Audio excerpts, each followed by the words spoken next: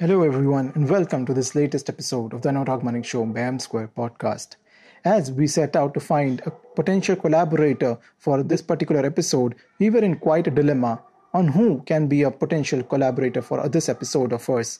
So while we were thinking about it, a show from the past came up in front of us. And that was a show which we all have watched as a kid, which was Shararat, Thodi Jadoo, Thodi Nazakat, the show which caught a lot of our imaginations, and especially the character of Jiya Malhotra, who has been a childhood crush for most of us. So we thought, why not reach out to her and ask her if she can be a part of this journey of us, this podcasting journey of us. And she was kind enough to agree to our request. So today we have with us Jiya Malhotra, AKA, also known as Ms.Shruti Seth, the lead actor from the show Shararat, Thoda Jadoo Thodi Nazakat, and who have worked in movies, Bollywood movies like Fana and Rajniti. So, without any further ado, let's dive right into this episode of the Anurag Manik Show and let us have some highlights of her journey as an actor, as a mother, and now someone who is working on the EQ front, which has been rarely taken up by people with such a stature. So today we'll delve into the fun journey of Ms. Shruti Seth and get some few snippets of her life and her life after the show Shararat, how it changed. Hello everyone, welcome to this exclusive edition of M Square, and this is your host Anurag Manik. Today we have with us one of the most prominent personalities from the Indian TV industry and the Bollywood, someone who has been active for the past 2 decades and has been part of one of the most famous series which we all can recollect to, which is Shararat, Thoda Jadoo Thodi Nazakat, and the season which spanned across 3 years from 2003 to 2006 and 192 episodes, having a rating of 7.5 on IMDb. And as per Google, 97% of people still like it. And it's part of, I think, Disney Hotstar. And thank you so much, ma'am. And you have been working across a lot of things, like the Sweet Life of Karan Kabir and Comedy Nights Bachao and the Comedy Circus. And even in Bollywood, like movies like Rajniti, which really gave you a critical acclaim. So thank you so much. This is an absolute honor for us to have you with us for this discussion, which we're going to have on your journey, on your struggles, how you overcome them, and your recent pursuit of, into emotional quotient, how we can improve it. So thank you so much, ma'am, for allowing us this opportunity to talk to you. Pleasure is all mine. Thank you. And firstly, it's, I have to say that I'm just very, very grateful that the show has received so much love, and it continues to receive the kind of love that it got way back, when we started. And of course, back then we didn't have social media. Yeah. So it's kind of nice that it's still on Disney Hotstar, and we're kind of getting to enjoy the love even today, like it was, 2003. And I think all of us from the show can agree that we never sort of ended up making the same connections anywhere else the way we did on Shararat. And of course, I've done a lot of work and I'm very grateful for all the opportunities that I've had. But the kind of love, positivity and blessings that Shararat has, I don't think anyone has been that fortunate in terms of their legacy. Yes. So I can only say a big thank you to all our fans. Yes, ma'am, surely. I've been a huge fan, and I remember those certain episodes. Remember the exact episode where you first come to know that you are a pari and that you have all this, and then you get caught in the mirror. And so the episode was episode 1, in which I actually end up converting Pam into a Bengal. Yes. So it was very recent. So that's like 7 to 8 months back that I came to know that you and Pam are very good friends outside, and it was like my whole life has been a lie.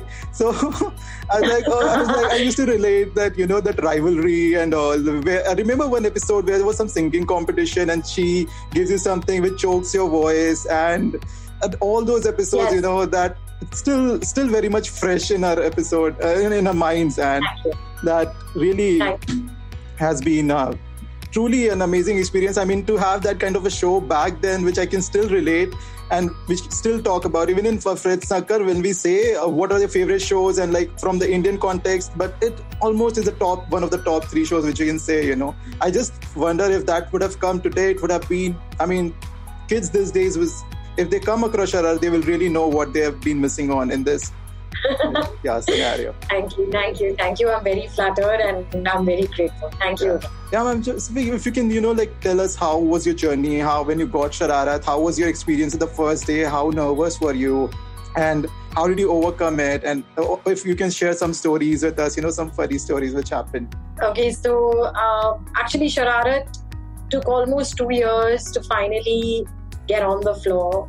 Zarina Mehta, who was back then one of the heads of UTV, had called me just out of the blue and said, I want to remake this show and I'm just convinced that you're going to be the primary character. Okay. And I was like, okay. So I had just started acting very recently and I was just, doing walking parts and I'm a Bombay kid. Okay. So, my Bombay children are extremely lazy when it comes to work because you kind of have your whole life set up here. So, work is just one of the things that you do. And I remember her telling me that, no, I'm convinced you're going to play this character and I'm just figuring out the rest of the cast and I want to get Farida Jalal to play the grandmother. As soon as I'm able to lock your dates, we're starting. And this conversation must have happened in maybe early 2001 or something. Okay. And then it took almost 2 years before we finally ended up shooting the pilot for Shararat. And I remember seeing our director Rajiv Mehra the first day when I walked on the set. And he's a very handsome man and he looks exactly like George Lucas. Okay. So I walked up to him and I was like, oh my God, you look like George Lucas. And he was like, whoa, that's a really heavy mantle. Okay. But he was just, I think, whatever you see of Shararat, honestly, besides the cast and our overall camaraderie, I think the entire, onus of the show goes to the writing team. It was written by Mr. Ashwini Dheer, I remember. And there were, of course, a lot of writers because it took that many people to kind of put it together. But our primary episodes were written by Ashwini Dheer. Okay. And it was Zarina's vision. I really, the full credit of the show actually goes to her. Okay. And Rajiv Mehra was, of course, coming on the back of Zaban Sambhal Ke and Office. And of course, he had been there, done that. And this was just a new show that he kind of took up. And he had done Chamatkar. So he was, he came from the world of magic. Yes. And really the timing, the snappy part of the scenes, just all of that came from his direction because we used to shoot it in one go. We had a 3-camera setup. And it was shot like one scene in one shot. So we used to literally run it from start to finish. It was like doing a play. Yeah. And here's the funny bit. When you're doing a show which is being cut online, when you're doing an online edit while you're there, it really helps if you can remember your lines. Okay. And luckily for me, I was very fortunate that I never had trouble sort of memorizing my scripts. Yeah. So even though I was very naughty and I always played the fool with everyone else, whether it was Manoj Bora, Harsh Vashisht, Aditi Shirvekar or, Simple Call, the 5 of us was just, for us it was a party. It was like, you kind of met a bunch of friends and then you shot with them. It was like that. Yeah. And Farida ji she was like this mother hen on set, always taking care of all of us. But we used to always do all the naughty stuff and I would never get yelled at because I always remembered my lines. Okay. So the boys used to be like, but she put us up to it and she's also naughty. And the director would always be like, no. She remembers her lines. So we don't want to say anything on. So I actually must have been the naughtiest person on that set, but I was just safe because I always remembered my lines. So I think that is something I would tell any aspiring actor, that if you want to be an actor, of course, your talent is necessary, but you have one job, and that is to remember your lines. So you will just see how your performance changes, the things that you can do to your craft, the way you can enhance the performance, the way you can change things around so long as you know your lines backwards. Because if you're struggling to remember your lines, it is going to impair your performance as an actor. Yes. So I think I was just lucky that I had that as a gift, I would say. Okay. And it was a cakewalk. We just had the best time shooting. And with Rajiv Mehra, the good thing was that he himself is a very chilled out director. Okay. So his thing was, I don't like to shoot beyond 6:37. So we would reach set at 9 a.m., start rolling at 10, and by 6, 7 o'clock we used to pack up and be back home, and it was 10 days a month, the best time of my life. And the other 10, 15 days I was a Channel V VJ. I was living the good life. Yeah. I was getting to do all the mad stuff with Channel V as a VJ, and then I was getting to do the crazy stuff as an actor on Shararat. So it was really, I think, it was. I could not have asked for a better combination. Yeah. And luckily for me, right through acting and presenting kind of went hand in hand.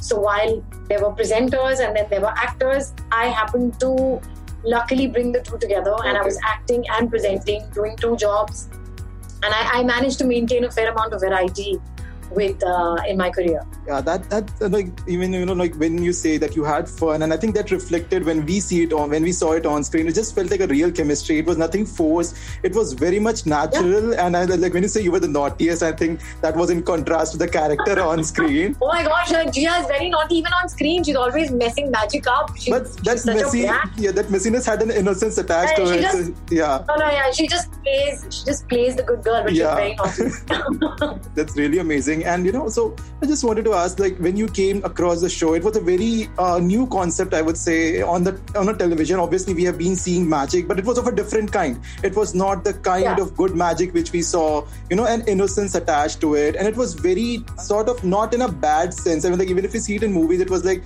black magic and all, very negative. And how when you came across this script, was very new. How was it how was the experience, and what all went in your mind when you saw the script? Well, honestly, I had seen Sabrina the Teenage Witch, which I would say is the closest American cousin to the show, and I'm assuming that it was the inspiration. So it was, I think what was really nice about the show is that we managed to get a really good cast together. That was amazing. We had fantastic writers.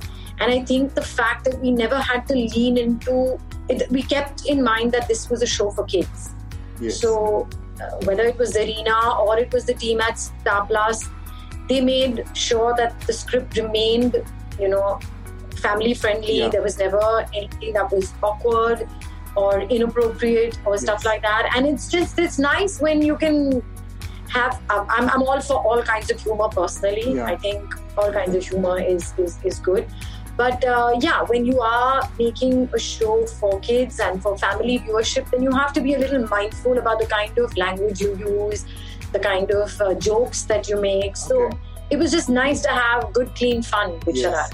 Yeah, I can literally say, like, there are many shows which glues the people together, and I can remember when it used to, we will all sit and today we are going to watch it. Also, it was a fixed time, so nobody watches. The parents won't watch the news. My moms will not watch the daily soaps. We are going to watch. It's our TV time, and you don't interfere in that. So I can say it related very much to us. And yeah, thank you so much for having such a great show in that past. Inspired. Thank you. Like, what was the most memorable memory you have of the show, and like with something which still stays? I think I obviously think there will be many, but one of which stands out among the rest. So I think one of the really funny episodes that we thoroughly enjoyed was the Devdas episode, where we had to enact Devdas on screen, and I'll never forget. Like, sometimes we would read the scripts and we couldn't stop laughing. Like, it was really difficult to keep a straight face and say the line that was so funny even to us. And we knew that it would really work with the audience. So sometimes we used to go into like crazy laughter on set. And I remember in Devdas, there's one line in which I have to ask Devdas in Bengali, Kema nacho Devdas. And the teacher who's come in was a crossover episode from Khichdi. And he says Kema nacho nahi, Kem cho. Gujarati Devdas hai. And for the life of us, we just couldn't stop laughing.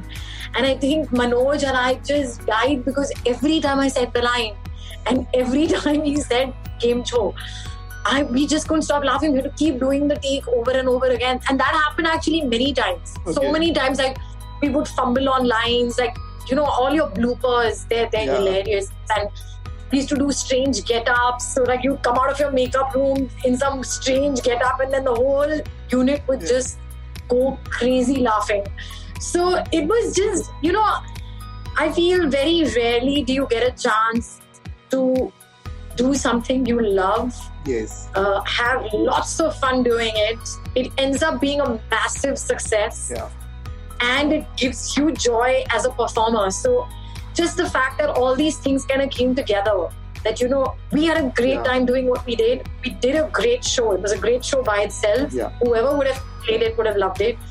We had great chemistry. All the actors loved each other. There was never any competition. There was never any, like, oh, why is she getting more lines? Why is this one here? Nothing. We were just having a blast. We used to wait for those 10 days a month when we could come and hang out together and just spend the whole day being brats. Of course, I think I had the hard part of the stick because I did the maximum amount of magic. So I was just constantly just stuck there doing special effects, which were a nightmare, but it all pays off on screen. I had to act with weird animals. I had to act with kids. I was just like, man, can you just stop torturing me? And every time I would cry because I had to be there every scene. I was literally in every scene. And I would cry to Farida ji saying, I want to go home. And she used to keep saying, aur bano heroine, aur bano heroine. She used to keep saying that to me. Okay. And it was amazing because, it's amazing that it's still so... I don't think any one of us has ever forgotten the joy we've had. It's been 17 years since the show, maybe longer. But even today when we watch it, it immediately transports us back to the time we shot it. And I'm like, oh my God, I remember how we shot this. And, all those chutkeys of changing clothes, which look like so much fun on screen. But damn it used to be a nightmare to do on screen. Because I still remember once we were shooting a scene in which I go somewhere and it was literally like we were on one set and my changing room was on another set, and it was a good 5 to 10 minute walk from this set to my makeup room. And the scene was written that Jiya lands up somewhere, Nani sees her and says, "Ye kya pehen kar aayi ho?" Snap. And she changes my clothes. And I look at my outfit, I was like, I don't like this outfit. Snap. And I change back. And she's like, "Badtameezi kar rahi ho, Nani se." Snap. And she changes my clothes. And I'm like, "Bas kariye, Nani." And I change my clothes again. I had to do it 6 times. And every time I had to change my clothes, I had to run across to the other end of the studio, change, run back. And the whole unit has to stay put because you have to lock your camera to be able to do magic on screen. Stop block motion. You have to make sure nothing moves, no props are moved, it stays the same. And oh my God, it was so exhausting. But the moment you saw it on screen, it was not even 30 seconds of the scene. Yes. And like, sap, looks like fun, but shooting would take hours. And it was a hard job at so many levels, but I think just because we enjoyed it so much, I never felt it. And I think if you asked any one of us today, if you just woke us up in the middle of the night and said, listen, do you want to go back and shoot Shararat? We would run in a heartbeat. I would do it with my eyes closed. I wouldn't even ask any questions. I'd be like, give me the script, everyone needs to be done. It's that kind of show. With the passion you're speaking, and it still shows how much you love the show still late, and it really resonates with us. That's why we still connect with the show. That's why it's still so much fun for us to go back and watch. It's more of, I'm not a fan of watching a lot of foreign shows, so I prefer most of the Indian content or the older content. So so Shararat is one of the shows which I will watch, while having dinner, or like just play it on the phone and it's there going on side. So I think that is why it still connects with us. So, Shruti ma'am, how has been your journey post Shararat, transitioning into, going into Bollywood, and now as a mom, and now you recently got a certification for emotional intelligence, and how has been this whole transition? How does it feel? I can just say I have no complaints, and I only have gratitude, because I remember when I finished Shararat, that was a big change in our lives, because we had gotten so used to doing it year in, year out. For 4 years, we did the show, and I think the day it came to an end, it really, really broke our hearts. And we had been told the show will never end.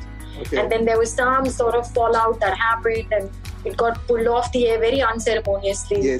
So that was a bit of a jolt. And then to say, oh God, now I'll have to do the standard work that everyone does. That was hard, but luckily Comedy Circus happened. And then that took me into another zone altogether. Again, I've realized that laughter has followed me throughout my career. I don't know if I come across as someone who's funny, or have I just chanced upon things that have made me funny. I can't say.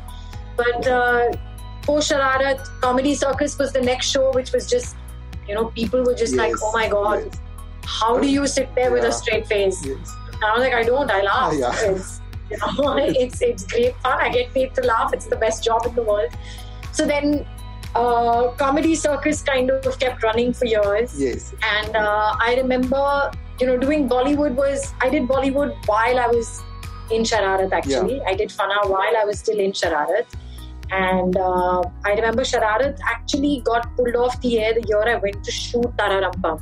Okay. I was in New York, and when I came back, they told me that the show was getting taken off the air. Okay. And it was a bit of a shocker.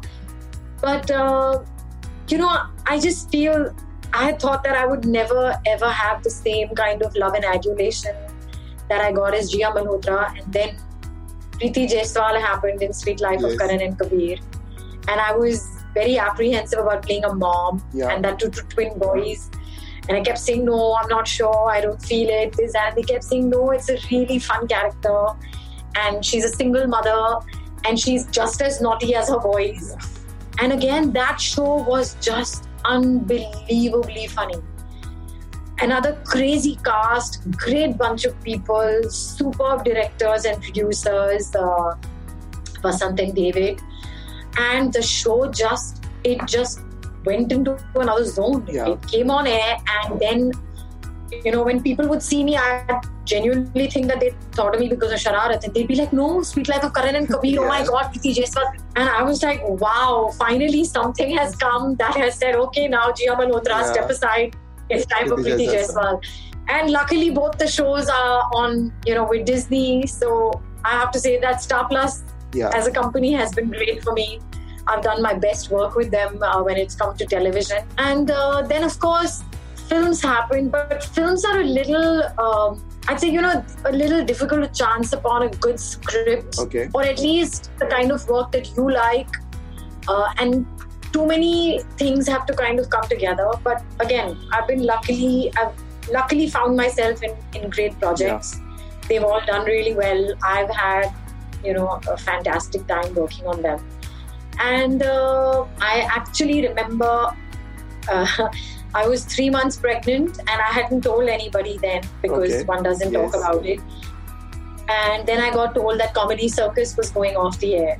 And it was timed perfectly because I would have anyway had to stop being on screen because I would have started showing, and it kind of came to an end at the right time. So I feel I've had a wonderful run with everything that I've done. It's all been so perfectly timed that I think the less I interfere with my life, the better it works out.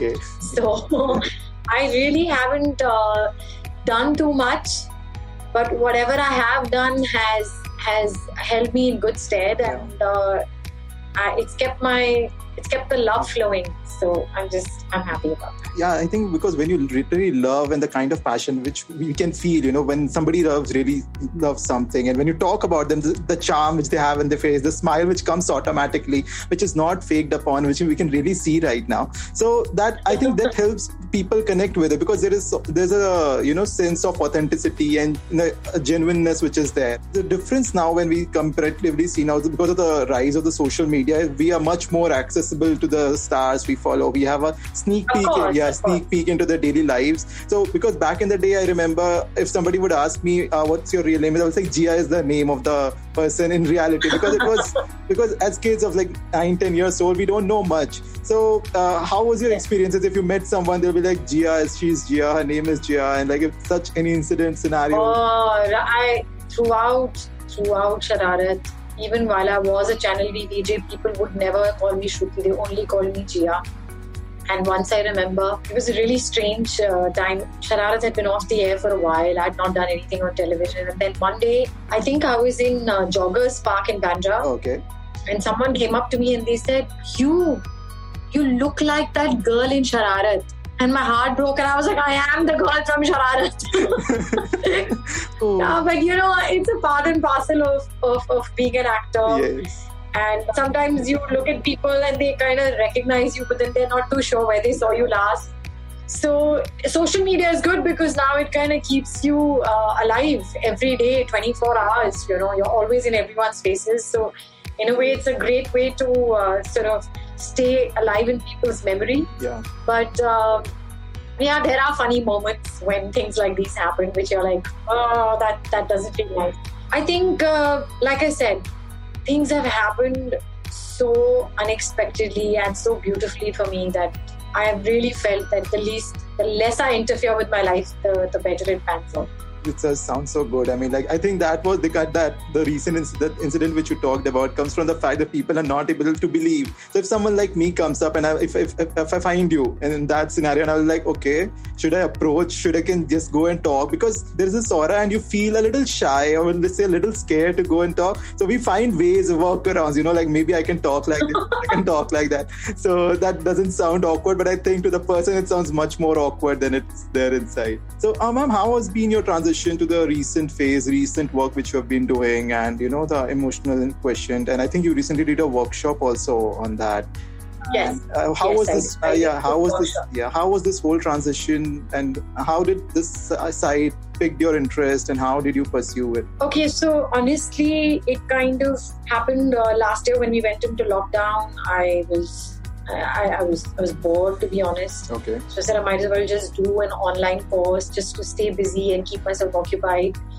And weirdly enough, one thing led to another. And then I got addicted to doing courses. So I think I've done a total of 6 courses in the last year and a half. I did a course in the science of well-being, personal counseling, Buddhist psychology, emotional intelligence.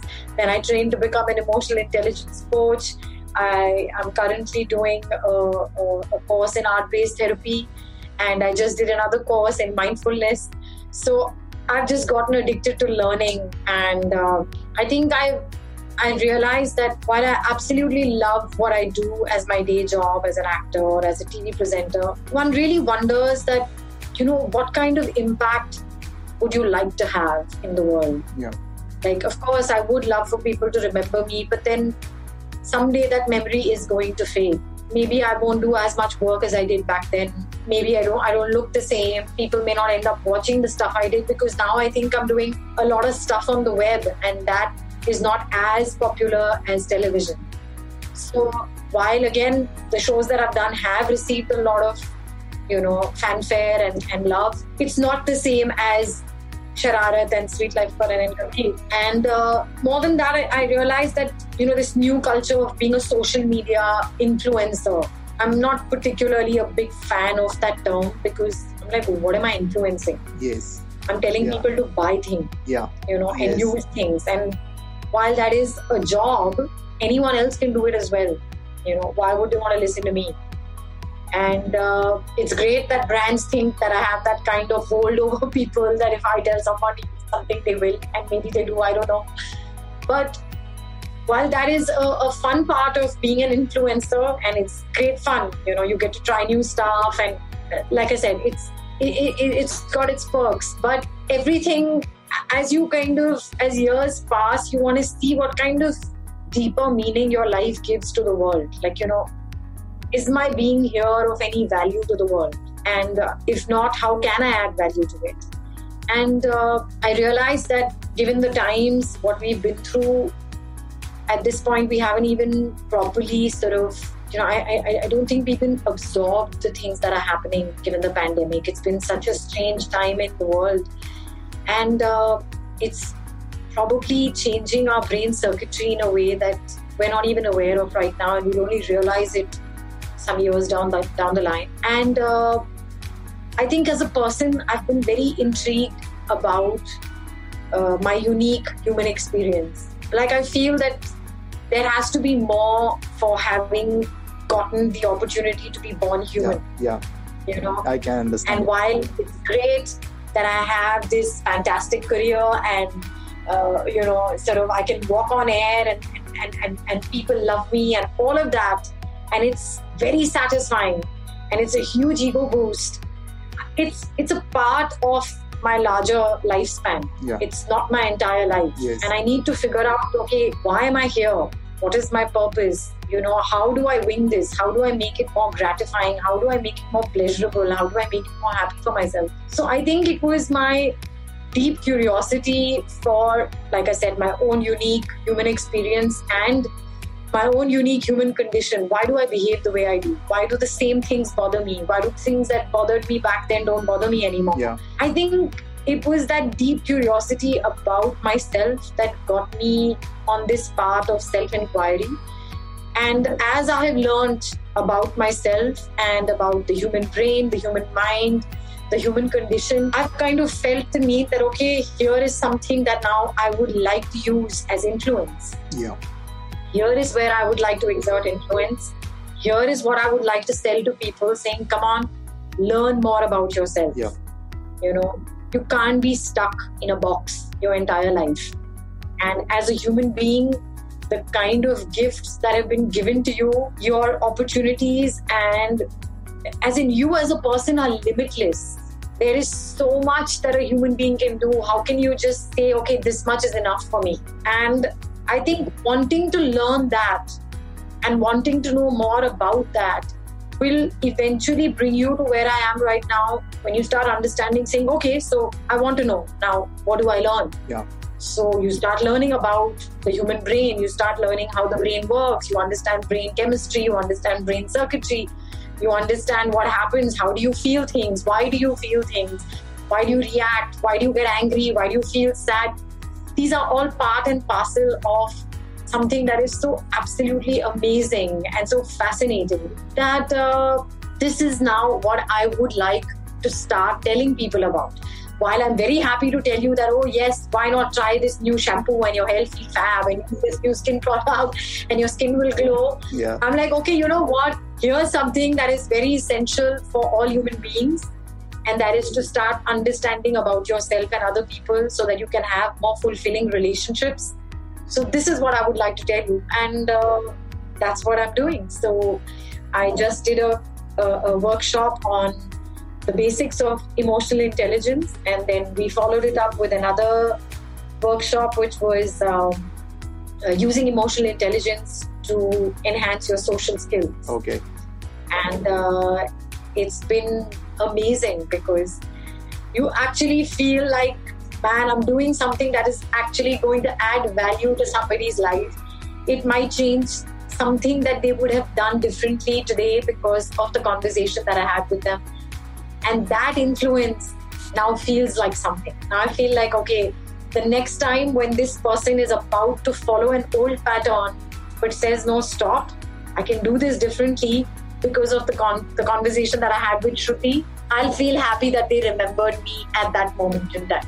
That really, is a very good part when you're trying to use the influence which you have. And my circle, I'll say, like when we talk about you, so you are someone which we looked up as a kid, because that show came up and there was no internet and TV was the only source of medium where we can consume content. So when it comes from you, we can relate it more. And I feel like at the age we are now, like in the 25s, 35s, is the age where we need to know how to be more self-aware of ourselves, know how our decision impacts our future. And I'll say this is the critical age, we will say, and the kind of pressure which is there, I would say, currently working and also. So the corporate pressure which is there, and there is so many things going on. And this is not, obviously, say the times, we are becoming used to it, but it's still just been 1.5 years in this current times. So when it comes from you, it, in a way, it makes more sense for us to reach out, to see what you're saying and how it can change. So I totally agree with the fact that one should be self-aware. So how does it feel? Like, what are the components, if you can just tell in brief, the components of being self-aware? If somebody is there, someone like a common layman, and if they want to start, so how they can? So I think, the basic about human intelligence is that firstly you have to understand that your intelligent quotient, which is your IQ, is something that you kind of win as a genetic lottery. Yes. And yes, of course, you can learn and gain more knowledge, but it's largely in a fixed space. You may move a little on the scale, but largely the intelligence that you're born with is what you're going to have for the rest of your life. Emotional intelligence, on the other hand, is your ability to use that intelligence at the right place. The ability to adapt, the ability to think on your feet.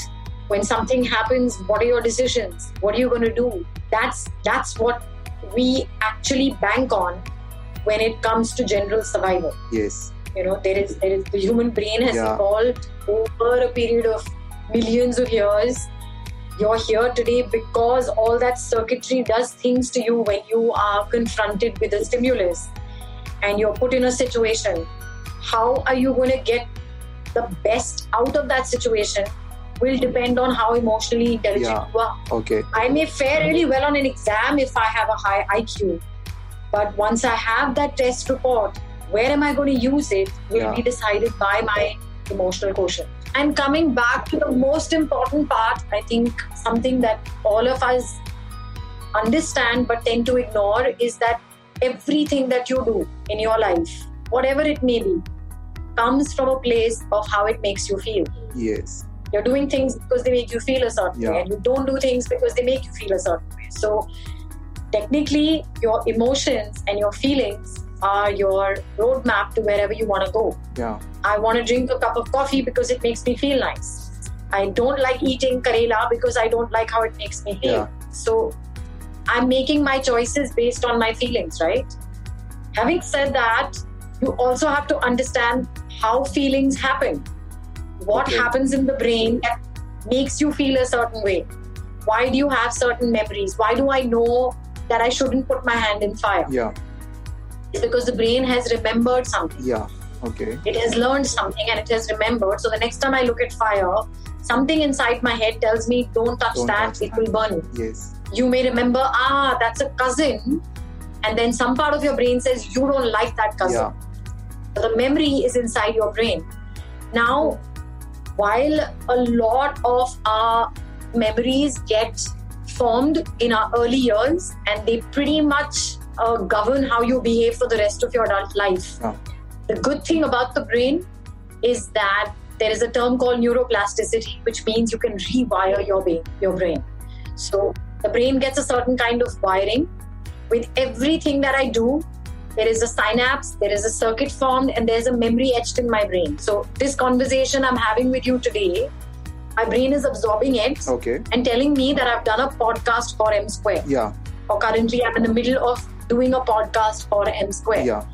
If suppose this was not a good conversation, my brain will remember this. Okay. So the next time when I see M Square, I'm like, this podcast I did not like. Okay. So I'm not going to do another podcast with these guys. Yeah. So there's a memory and then there is a feeling attached to it. Okay. But do I want to get stuck in that memory? If suppose I don't have a good experience with you, the ability to say, okay, I did not have a good experience on that particular day. Yeah. Maybe it was a bad day. Maybe I was distracted. Okay. Maybe the host was not asking me the right questions. Yeah. Does that mean that I should never do a podcast with M Square again? No. Okay. Yes. So now I'm rewiring my brain to tell my brain, no, let's give it another chance and see if a new memory is formed. Yes. So the ability to unlearn things and relearn new things, all that comes from emotional intelligence. Okay. So if you really want to succeed in life, a simple example. I could make this entire conversation with you extremely unpleasant. Okay. I could just be like, yeah, I don't have another answer for that. I can be totally disinterested and you will remember me like this. Yeah. Right? Yeah. So the next time someone asks you, hey, how was your interview with Shruti? You'd be like, dude, she wasn't really into it and I didn't really like how I felt. So what's the key takeaway? I didn't make you feel good, right? Yeah. So that means my emotional intelligence is low. The idea is that there is a famous quote by Maya Angelou that she says that people will forget what you do, they will forget what you say, but they will never forget how you make them feel. Yes. So if you want to learn how to be someone that people like to be around, I'm sure you have somebody in your life who you love talking to. Like when you're sad or you're excited, that's the person you call. It could be a friend, a sibling, family member, your girlfriend, boyfriend, whoever it is. Yes. You're like, oh man, I've just had a great conversation with Shruti. When I hang up, I'm going to call this guy and tell him all about it. Okay, oh man, Shruti, what an annoying person to interview. I can't wait to hang up, and then I want to call this friend and talk about it and just tell him how horrible this interview was. Yes. Yeah? Why do you choose that person? What do they do? Why is that person your go-to call? Because they make us feel comfortable around them, and we can be ourselves when we are around them. They give us a good feeling, like we can be ourselves. It's a mutual level of understanding which we have, and they don't judge us, I would say, in a way. That's what we feel. So all of that basically ends up saying that this person is extremely emotionally intelligent. Okay. Because they have the cognizance to understand that, this person right now is a little angry. Yeah. They're able to read and understand emotions better than the next person. Yes. Okay. So if I know that I'm feeling a little sad right now, the person who has a high level of emotional intelligence will know what I need. Yeah. At this point. Are they going to crack a joke? No. Will they say something that's funny? No. They realize I'm sad. Yeah. I need a bit of soothing. The ability to understand other people's emotions, understand what is the need that they need fulfilled at that particular time. Yeah. Because you understand your own emotion and you understand how to manage those emotions is the way to becoming more emotionally intelligent. Okay, that's very insightful, ma'am. And when you talk about it, and it will help me also when somebody calls me or like or not in a right state of mind. If I can just remember this stuff, and it will make life easier for me and people around me. I mean, like maybe I can become more receptive to what people are saying or whatnot. So I was coming from the fact that you will only start understanding other people's emotions once you have gained enough knowledge about your own emotions. Okay. And the problem is that our society is such that it's always shaming us for feeling. Arey yaar, tu bahut ro raha hai yaar. Yes. Itna kyun dukhi hai yaar? Forget it na, bhul ja. Hey, come on yaar, snap out of it. Yes. Why are you feeling like that? No. Hey, you better be grateful, huh? You're lucky.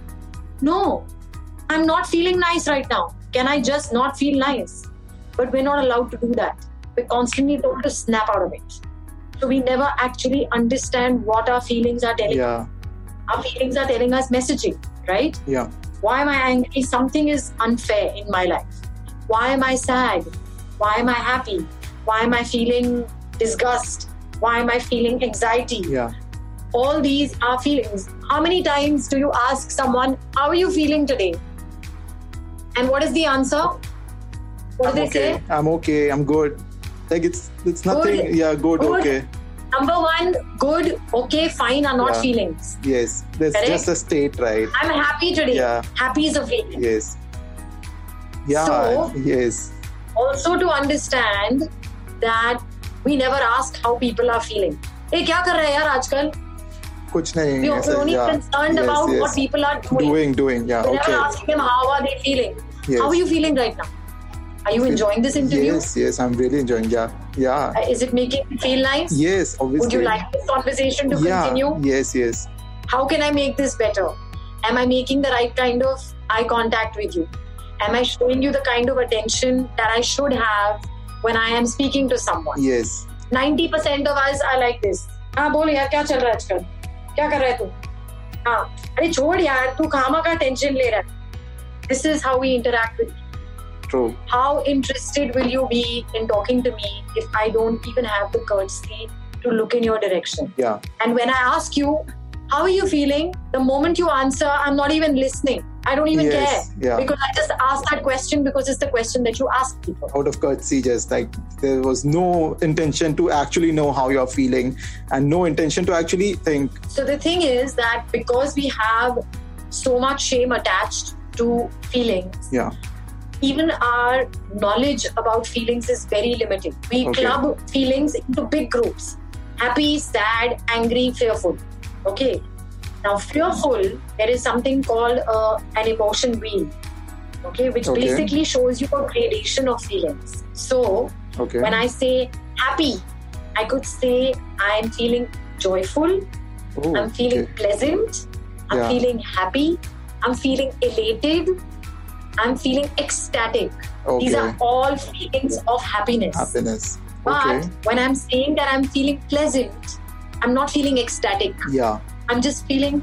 There's nothing bad. I'm happy. Whatever. We club everything together. Anger. I'm feeling anger. Are you feeling annoyed? Annoyed is not anger. Okay, yeah. Irritation is not anger. Yeah. Anger is not rage. Yes. So there is a gradation of emotions that we don't even know about because our emotion vocabulary is so limited. Okay, yeah. And we club things together. When you actually sit down with yourself and you ask yourself, okay, how am I feeling right now? And you look at that wheel. Yeah. You realize that we react because we are told emotions are big groups. Yeah. So the reaction should be the same. If I'm feeling irritation, will my behavior be the same as if I'm feeling rage? No. It will be very different, yeah. But only when I actually sit down and question myself and recognize my feelings, then I'll be able to react appropriately. Correct? Yes, true. We don't do that. So that for us is a big gap in our understanding of ourselves. Yes. Which is why we behave in certain patterns. आपकी वो बंदे से हमेशा वैसी क्यों लड़ाई होती? Don't you have cyclical arguments with some people again? Same conversation. Why are you not able to break that cycle? It's because they say something that catches your head, triggers you, and then you react the same way. Yes. But if I say, "Yaar, you're a really boring interviewer, huh?" Okay. I have attacked your ego. Yes. You'll be like, you're also a really boring interviewer. Yes. It becomes very defensive. We just go into the defensive mode. Yes. Yeah. Because your brain has heard a word that has a memory of being unpleasant. Yeah. So its reaction is to bite back. Yeah. But if I say, you know what, I think you're a really boring interviewer. If you took a breath and you said, okay, how can I do this differently? Yes. You realize there is a scope for growth. Right? Yeah. So there is a scope for growth. When you ask me without getting defensive, without taking it personally, we tend to personalize everything. Yeah. Everything is considered an insult. I'm giving you feedback. Telling you, I think you can make this interview a lot better. Yeah. If without feeling attacked and without getting defensive, if you actually took a moment to control and manage your feeling, and you took 10 deep breaths, and the brain got a chance to understand, saying, okay, what is this person saying? She's telling me that I can be a better interviewer. Yeah. Wow. Let me ask her how I can do that. Yes. So after those 10 breaths, you'll be like, okay, great. Thank you for that feedback. Could you tell me what I could change so that my interview style can get better? Yes. So do you see that there are two things that could have happened? If you attack me, I'll be like, okay, I don't care. I don't have to ever talk to you again. And I'll walk away. Did you learn anything? No. So you continued a cycle. Yeah. The next time someone else tells you, you'll again do a bad interview. Yeah. And someone else may turn around and tell you, man, you're a terrible interviewer. Yes. Whereas if you wait and you hear and you listen, you learn something, which means you're breaking a cycle. Which means the next time around, you'll probably end up with a compliment where someone will say, hey man, I really enjoyed that interview with you. Yeah. You asked such interesting questions and you were so attentive and it was really nice and you were very flattering.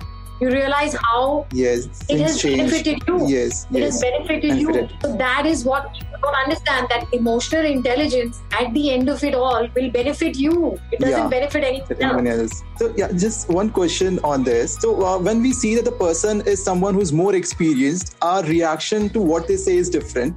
And I think it's all on perception. And if it comes from a person who's, younger to you or is not as much experience in your field, it's different, like less experience, you would say. It comes from that person, it is different. But the point is, again, this is a preconceived notion. Okay. You have decided that someone who is younger than me cannot have an opinion. Yeah. But someone who's older than me can have an opinion. Yes. Why? Does everything your parents say, is it true? No. Not so you never question the things they say? Yes. But they're older than you. We do question, yeah. But they're older than you. They should actually know better. Yes. But they don't, right? Because what they know is from the information that was given to them. Okay, you have new information. New information. So you have formed a new opinion, a more informed one. Yes. So even while you may be much younger than your parents, your opinion on the same thing may be more educated. Yes. And you may actually be able to help them change their opinion for the better. Yeah. But when you have a preconceived notion, which is again something that comes from emotional intelligence, is to decide beforehand, ये मुझसे छोटा है तो इसको तो कुछ पता नहीं होगा. ये कौन होता है मुझे बोलने वाला कि मैं अच्छा इंटरव्यू नहीं हूँ, इसको क्या मालूम? Right. Why would he not know? Maybe he's done a gazillion interviews. Yeah, true. And he's watched enough interviews to tell you that, listen, you can better your game. Yeah. Even understanding these things is part of being emotionally intelligent. Yeah, so that's some really nice intakes we can take from there. And I will say I'm not sure how is it in the West, but certainly it just looks like people are more aware there. How to take themselves, how to conduct themselves, how to be more emotionally aware. And as the part of the system education, I say for us it was mostly learning this stuff, remembering this stuff. It was not what goes inside of what goes inside of you, how to be and like the pressure which we face as students, and like have to get marks, you have to get this. But what we actually know, so as a kid, I'll say, as a person who grew up, there were not many opportunities presented. Like either it's engineering or being a doctor. There are 2-3 professions which you can choose from, and there is not much opportunities. So coming from that kind of conditioning to actually trying to know yourself and to actually realize that knowing yourself is more important than conducting your day-to-day life, and how your day-to-day life can change when you actually know yourself. So how to change that conditioning which has been there? Well, like I said, things have to be learned, and while, like I said, there is a big gap in our educational system. Yeah, I think for every single, and I'm saying this largely for the younger lot more. Yes, that the more wisdom that you can gain in your younger years, the better it'll help you conduct yourself into your later years. Okay. Rather than having an epiphany in your 40s when you made all your mistakes, wouldn't you rather know things in your 20s so that you can use that knowledge better to live? See, your primary working years are from age, say, 25 to 45. 45, yeah. Yeah, those are your working years. Yes. Post 45, you'll probably be in a slightly in a leadership position. Yes. Yeah. I'm saying as a workforce, you'll probably, as a young lot, the more you know about how to make yourself a team player, the higher the chances of you rising up in the ranks. True. Leaders, why do people end up becoming leaders? Yes, of course, they are intelligent, but their IQ being high plays a much lesser role than their emotional intelligence being higher. Yeah. So leadership, like they say, is it's not a person. Okay. Leadership is a thing. You're doing it. Okay. I'm not a leader. Leadership is a verb. You're actually doing something that is leading people. Leading people. Okay. While you're there, it's what you do that's making you the leader, not who you are. Yeah. So this gives me, being a cricket fan, I can really much relate to what you're saying. And if I have to quote it in an example, I can say it in the form of MS Dhoni. How, he was aware of the scenarios going on, how he worked on it, how, to taking risks also is a very key factor. When you feel you have to be very risk-taking also. And when there's a calculated risk, I would say, rather than, taking blind risks and not gambling, taking calculated risks. So if I have to personify what we have been discussing, I think that could be a good example. Yeah, absolutely. Sports people have very high levels of emotional intelligence. And you know why that is? It's because they deal with success and failure every day. Yes. Every day. And the entire performance of a team, or for that matter, even playing solo, a tennis player. Yeah. You know how attuned you need to be in your feelings, because God forbid you allow your triggers to take over. Yeah. You're going to mess up your game. Yes. So you have to be extremely, extremely self-aware, saying, okay, you have fans cheering. To be able to block that sound out and continue playing. It takes a high level of emotional intelligence. The ability to recognize your emotions and to manage them. Yeah. Even while you're on the field, when you're thinking, saying, okay, I'm feeling stressed out right now. What am I going to do to de-stress? Okay. Only when you recognize you are stressed will you do something to de-stress, right? Yeah. So because if I'm stressed, I'm probably going to make a slip up. I'm going to make a bad decision. Rash decision. So I need to first de-stress and then think rationally. So to just tell you the scientific, the brain circuitry part of it. Yeah. When you are confronted with a situation, what happens is that there's a part of your brain, okay, which is called the limbic system, which is in charge of memories and feelings. Okay. There is something called the amygdala in your brain, which basically reminds you of what something made you feel. Okay. You put your hand in fire and you got burnt. Yeah. So the amygdala remembers that particular memory. So now every time you see fire, you can't be freaked out, right? Yes. Right? You're going to see it in a diya also, na? You light the candle also. You make cook also. Yeah. So you're around fire, but you can't be scared of fire every time you see it. Yes. Yes, it is reminding you, don't put your hand into fire. Yeah. It'll burn you. So there is a part of the brain called the neocortex. Okay. Which is your rational brain. So the limbic system is your emotional brain, and the neocortex or the prefrontal cortex is your rational brain. Okay. So when you make smart decisions, like you're on the road, you're driving a car, you see a red light, your brain tells you to stop, you see a person cut your car, if you allow your emotions to take over, you'll speed after that car and bang it. Correct? True. But your brain doesn't let you do that because the rational brain comes in and says, no, that'll hurt you. Okay. In trying to hurt the other person, you'll hurt yourself also. Yes. So, what happens is that there is something called pausing. Why do people tell you to breathe? Why do they tell you to pay attention to your breath? When I am in my car and I see another car cross me, if I don't pause and I let the amygdala take over, there's something called an emotional hijack, where then you react from an emotional brain. And that brain does not know what can end up happening. In that moment, I can get very angry and swerve my car into the other car, and I will also meet with an accident. Yes. But once the car is gone and I take a breath saying, what an idiot, and I just take a breath, my prefrontal cortex takes over, which tells me, the guy's an idiot, let it go. You don't need to go behind that car. There is no need to understand that when a sports person is playing a game, they don't let their emotional brain take over. You have to constantly let the rational brain be in charge, because you are doing something that requires intense concentration. You realize the exhaustion of playing tennis. You are down to championship point. You know that if I get emotional, I'll probably drop the shot. So I have to stay focused and say, I have to keep my eye on that ball when it comes to me, and I have to hit it. So you allow the rational brain to take over. So while I'm feeling very excited about playing championship point, I can't let that excitement govern me. I have to let the rational brain go. Yes. Knowing how to do that is the mark of a person who is emotionally intelligent. That's very nice, and I can connect it with one of the quotes which I read, that inches we need are everywhere around us. And I think to find those inches to be the really successful, or not to be successful, also to be a better person in any given scenario, it is very important to understand what is going on, how I can detach and reattach myself in a better way. And absolutely, yes, this is very insightful for me also. I've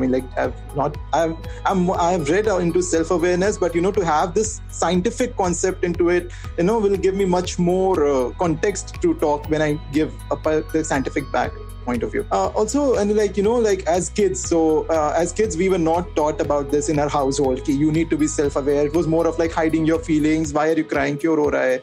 Kyun so raha hai? So as a parent, and to any parent who is listening, so what will be your suggestion, or what will be things they can do to improve their kids and as well as their emotional quotient or emotional intelligence? So I think number one is, remember that your kids will not do what you tell them to do. Your kids will do what they see you do. So if you want to teach your kids something, you have to lead by example. I can't tell my child, don't scream, and then I keep screaming at my child. If I scream, my child will scream. It's that simple. If I want to teach my child how to be happy, I have to be happy. If I want to teach my child gratitude, I have to be grateful. If I want to teach my child kindness, I will have to be kind. So if you want to teach your kids something, you have to do it via example.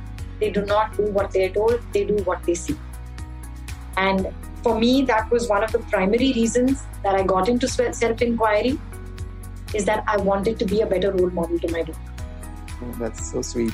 That is why I even got interested in saying, okay, I have some patterns which are not healthy, which are not good, they don't serve me well. How can I change them? Only when you decide that you want to change is when you can go out there and explore what opportunities present themselves for that change. But you should want to change. Yes. I can't make you do anything. I can give you all the jargon in the world and all the information. If you don't want to use it, the conversation is pointless.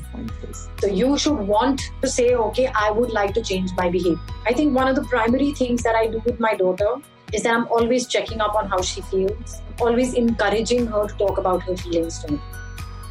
Because I want her to be a self-aware child so that she remain a self-aware adult. And I want her to have the skills that I'm gaining now at an early age, so they'll serve her through her life. Yes. I've sadly finished off with a large part of my career and I'm doing something new now. But if I had been this smart earlier on, I would have been a very different person on set. Yeah. I would have been a very different person when I was working. I would have been less impatient. I would have been less irritable. I used to get very irritated with people being, incompetent. It used to really rile me up. But now I've learned how to be patient. I've understood that, okay, everyone doesn't have to do things the same way as I do them. Yes. So I think I would have been a lot nicer, not just to the people around me, but even to myself. And that's very, very important. Empathy and self-compassion. We're not nice to ourselves. How are we going to be nice to other people? At times we just get too hard on ourselves and, we don't care about ourselves. And I think emotional intelligence comes into picture when we start realizing that how we feel is completely normal. There is nothing, a taboo attached or a bad sense of feeling attached to how I'm feeling. It's okay to feel sad at times, tired at times. Absolutely. Thank you so much, Shruti ma'am. It has been a really amazing discussion so far, going from the brilliant work which we have seen as kids. Obviously, I'll just accept it again. It has been a fanboy moment to talk to you and, to see your transition and, just the way you said, like in using your influence in the right manner, and I'll say in a more efficient manner, I would say, to actually tell people things which can impact them, help them in their long journey. And maybe, 20 years down the line, somebody says, I heard something from Shruti ma'am, which, impacted me in a way that has changed the way I look at things, I take things and I approach things. Thank you. Thank you so much. Thank you. It's been delightful chatting with you and please stay safe. Yes, and thank everyone at the M Square team. Yes, sure, ma'am. Thank you so much for listening to this episode of ours with Ms.Shruti Seth. Thank you so much, ma'am, for giving us your time and sharing your experiences with us. It had been such an amazing journey. It had been such an amazing experience having you with us on our show. So guys, thank you so much for listening to us. Thank you so much for giving us your time. Do not forget to share this episode of us with all your friends so that many of us can listen back to the behind the scenes stories of when the social media not existed of the show Shararat. Thank you so much for tuning in. Do share this episode. Do share your love. And thank you so much for giving us your time. This is your host Anurag Manik signing off from the Anurag Manik Show.